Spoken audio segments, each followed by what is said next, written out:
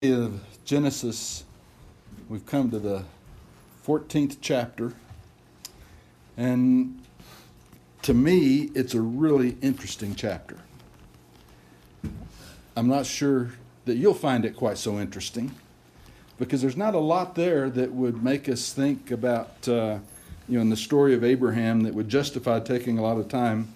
But there's one key event that takes place in chapter 14, I think, personally, that is the reason that the Holy Spirit even put this whole incident in the book of Genesis. Because, a lot of history is left out, obviously. But there's a theological meaning put into the 14th chapter that is why I find it very, very interesting. The 14th chapter is, you remember, after Abraham and Lot divided up, and one went one way and one went the other. Chapter 14 takes place when there's a war of rebellion against Chedorlaomer and his contingent of kings. The kings on the other side of the valley had battle with him. Just to go through the chapter real quick, give me the first screen. Here's the war. The kings of these places, the king of Elam is Chedorlaomer, and he is the head guy. And then the kings of these places are subservient to them. If you go to the next slide, there's a map that kind of shows you where they are. This is Israel, this is the Mediterranean Sea. The four kings are over here in Iraq, what's today Iraq. And the five kings, Sodom and Gomorrah and the others, are over here in the southern part of the promised land of Canaan. And what happened is somehow or another these guys conquered these. And this coalition, led by Elam, or Chedorlaomer, required a tribute from these kings every year, and so they had to pay up. They had to pay up their tribute, and after a while, the Scripture says 12 years. After paying that tax for 12 years, the five kings in the valley here decided that was enough, and they quit paying. And so these kings brought an army over and defeated these kings.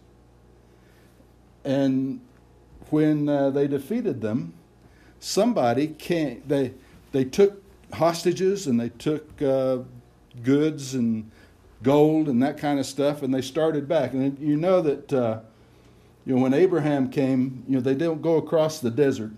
They go up the river and then back down around this way is how the transfer back from Mesopotamia into Canaan. They took Lot captive, and somebody came and told Abraham that his nephew Lot and his family had been captured by Chedorlaomer and his coalition. And so Abraham, and this is the incredible thing, Abraham by himself, just Abraham, and his men, he had 314, I think, men that he got together, that were his servants, his men, the people that were living with him in Hebron, which is here. And he chased those kings. He chased the army of these four kings. I doubt the kings were there. The Scripture says he chased them to Dan, where he defeated them. And then he chased them on as far as Damascus, where he recovered Lot and his family and all the goods and all that kind of stuff. And then he returned. And when he returned, first of all, you see how powerful Abraham had become. Not long before, he'd come from over here himself with nothing except just, they like to starve when they got there. And now he's defeated these kings that these five kingdoms couldn't defeat. Abraham defeated them by himself, or with his own men. And as they come back, as Abraham and his men come back, they've got all the goods that they captured. They've rescued Lot and his family. When they come back, they meet two kings on the way back. One of them is the king of Sodom. They meet the king of Sodom. And the king of Sodom offered to give him anything he wanted. Take anything you want as a reward for saving my people and bringing them back to me. Here's the passage in Genesis 14. It says, the king of Sodom said to Abraham, give the people to me and take all the goods for yourself. But Abraham said to the king of Sodom, I have sworn to the Lord God Most High, possessor of heaven and earth, that I will not take a thread or a sandal thong or anything that is yours, for fear you might say, I have made Abram rich.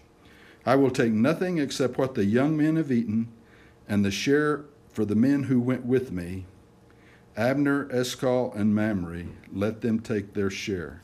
In other words, he says, I don't want anything to do with what belongs to you, the king of Sodom. He's standing as far away from Sodom as he can.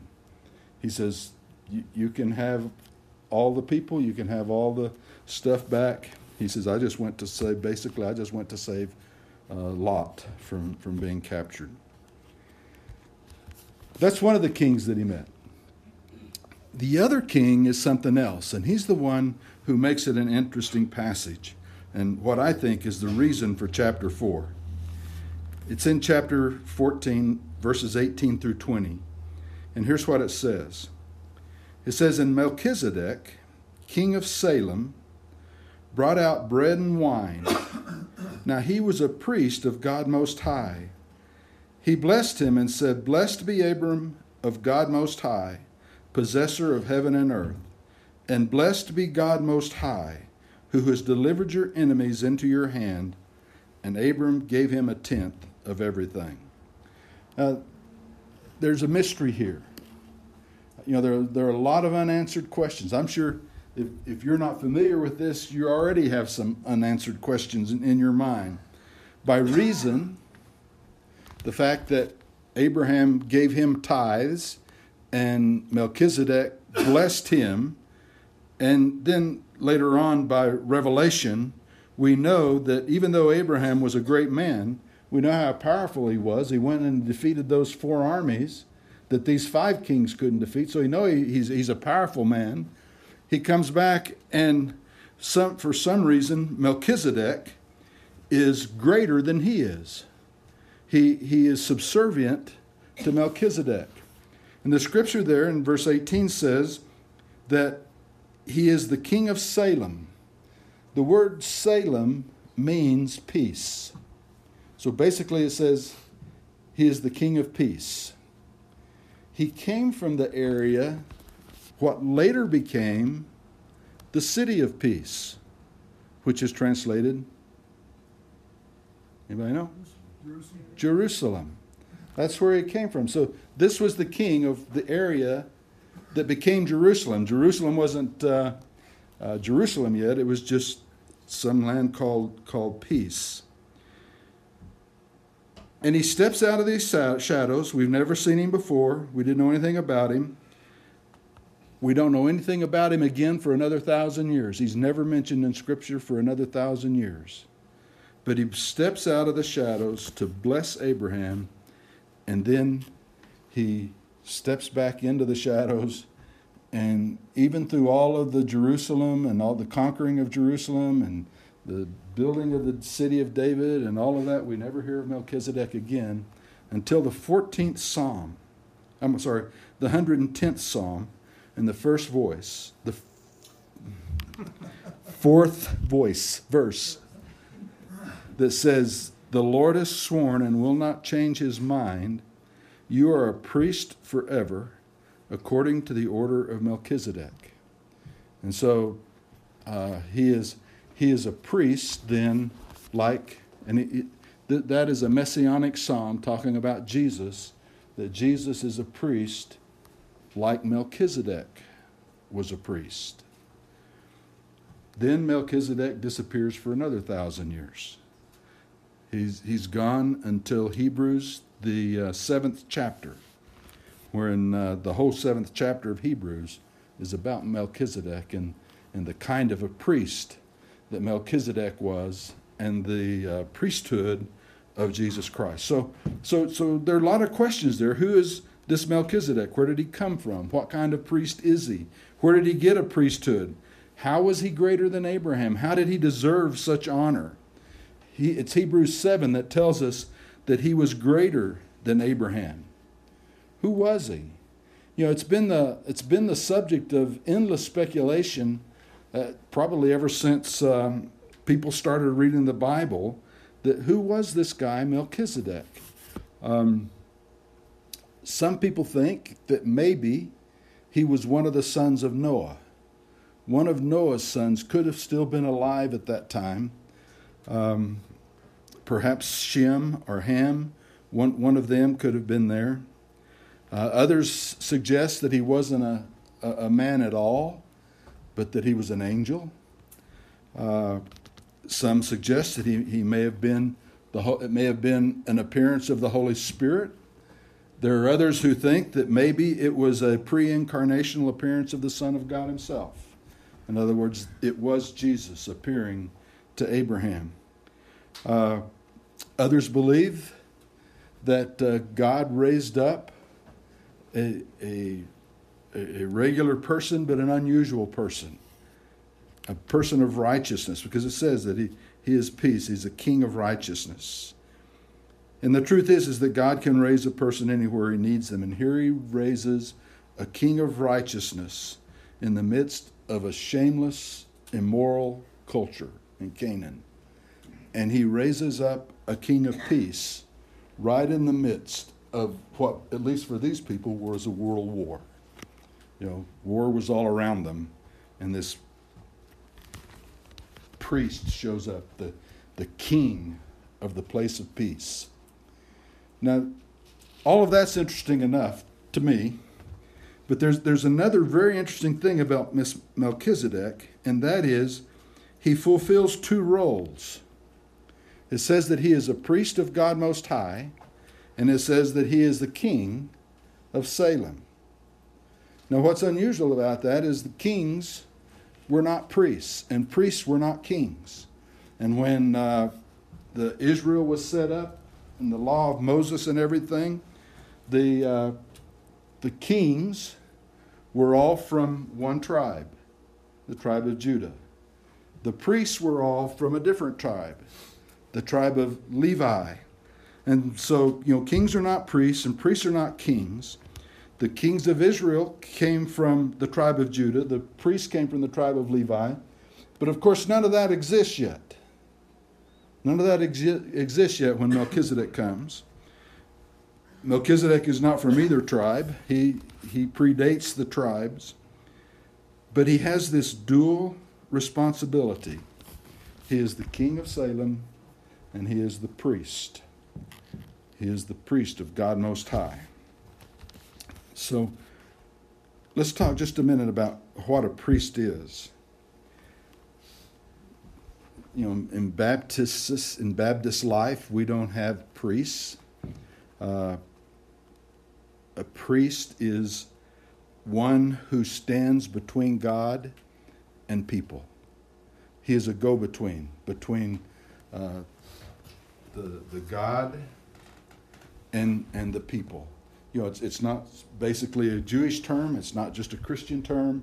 You know, a lot of other religions have what are called priests, and a priest's responsibility is to communicate God's will to the people, communicate the people's needs to the God. In Judaism, it is the priest who makes the sacrifice that atones for the sins of the people.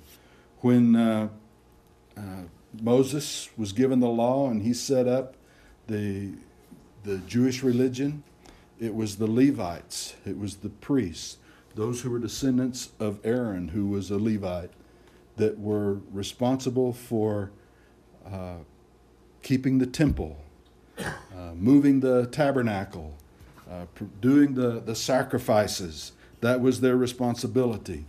But since AD 70 and the destruction of Jerusalem and the tearing down of the temple, there hasn't been a Jewish priest. Judaism has no more priests. Catholics and those closely related denominations do have priests. And I'm sure you've run into some of that. A person goes to the priest, and the priest offers what he calls a bloodless sacrifice, which is the what we call the Lord's Supper, where we're doing symbolically what Jesus told us to do as he celebrated with the bread and wine. Incidentally, you notice that Melchizedek served Abraham bread and wine. Did you notice that? That's another symbolic thing that I just kind of skipped over, but it is interesting.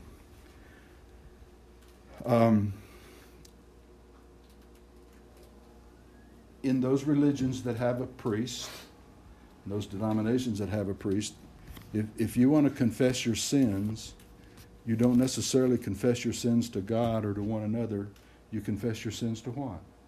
The priest. And the priest absolves you of those sins. Or he tells you what you have to do in order to be absolved of your sins. And so it's not a part of our theology. And there's a reason that it's not a part of our theology. And I'll get to that in a minute. But there is an infinite need for humanity to have a priest. We need a priest. We need someone to stand between us and God. We need someone to communicate to us the will of God, and somebody who can stand before God and communicate our will to Him. We need a sacrifice. Without the shedding of blood, there is no forgiveness of sins. And so we need that sacrifice in a theological way. We need that. We need somebody to have the care and show the care and compassion of God and the mercy of God and the love of God. And we need a somebody to do that. That's a priest. The word that's translated priest and then becomes the pope, who is the pontiff. The pontiff means the bridge builder. And so Catholicism has all the words. They have all the words for providing that priest between God and the people. Now, this is the second thing I'm going to tell you about that. I'm going to say we're going to come back to that in a minute, okay? Because I'm going to run away from there and go back to something else, and then we'll come back to all of that again. The thing about Melchizedek is that not only is he a priest of God Most High, and so when he blesses Abraham, he's blessing Abraham in the name of the Most High God. When he offers the bread and wine, he's offering that to Abraham in the name of the God Most High. Those are all the things the priest does. Okay? But he's also a king. He's also the king. And in the Old Testament, the man who stood before God and men and the man who led the nation were separate, that they were not the same. But Melchizedek was both. And this is where Hebrews 7 comes in, because Hebrews 7 explains all of that. And it says it this way. It starts in Psalm 104, or 110 verse 4, where it talks about you are a priest forever after the order of Melchizedek, speaking of Jesus Christ. In Hebrews, it uses that same passage out of Psalm that talks about Jesus as being a priest after the order of Melchizedek. In other words, he is a Melchizedek-like priest who is both king and priest. All right, so you think about that for a second. Jesus, like Melchizedek, is both priest and king. He is Savior and Lord. He is the one who is in charge, and he is the one who offers sacrifice. You know, as you look at the life of Jesus as a priest, he cared for the sick. He gave forgiveness. He became the sacrifice. He died and was buried as a sacrifice. The scripture says he was despised and afflicted. He was a priest. But if you look at the New Testament, Jesus was also a king. He commanded the elements. He told the wind to stop. He commanded the nature around him. He ascended into heaven. When he was on the cross, they put a sign up above him that says, "Here's the King of the Jews." He's the King of the Jews. Not only was he died and buried as the priest, but he arose and ascended as the King, as the Lord. He was despised and afflicted as the priest, but as the King, he was crowned Lord of Lords and King of Kings. And so Jesus is both priest and king. Not only does he offer the sacrifice, he was the sacrifice. He is the sacrifice. And when it says he was a priest forever after the order of Melchizedek, boys and girls, ladies and gentlemen, that's why we don't have priests. Because Jesus is our priest forever and ever. And so you don't need a priest to stand between you and God to confess your sins to. You confess your sins to God. You go on your knees and you pray to God and you confess your sins. And he hears your sins through our priest, who is a priest forever, Jesus Christ. You receive him. You want peace? You receive the King of peace, Jesus Christ. You want righteousness? You receive the King of righteousness, who is Jesus Christ. Because the King of peace and the King of righteousness are the same. And that's why there are those who believe that the Melchizedek that appeared to Abraham in Genesis 14 was a pre-incarnational appearance of Jesus Christ. Because Jesus is the Melchizedek priest. He is the one who is our sacrifice. He is the one who is our king. And when Abraham came to Melchizedek, use your imagination, close your eyes and dream up a story. I don't have any idea. How did Abraham know who he was? You can only decide that maybe God told him in a special way that God had of speaking to Abraham, that this was Abraham. And so when he came to the priest and the king, when Abraham came to Melchizedek, he did not come empty-handed. He didn't come empty-handed. He gave to Melchizedek 1/10 of everything that he had taken. This is before Abraham was a Jew. Abraham wasn't a Jew. This was before Judaism. This was before the law was given on Mount Sinai. This was before Moses ever spoke a word. This was before Calvary took place. Abraham came into the presence of God, and somehow he already knew that he was to come with a gift, with a tithe, with a tenth that he brought to God. Well, I hope I just spike your interest a little bit and help you to understand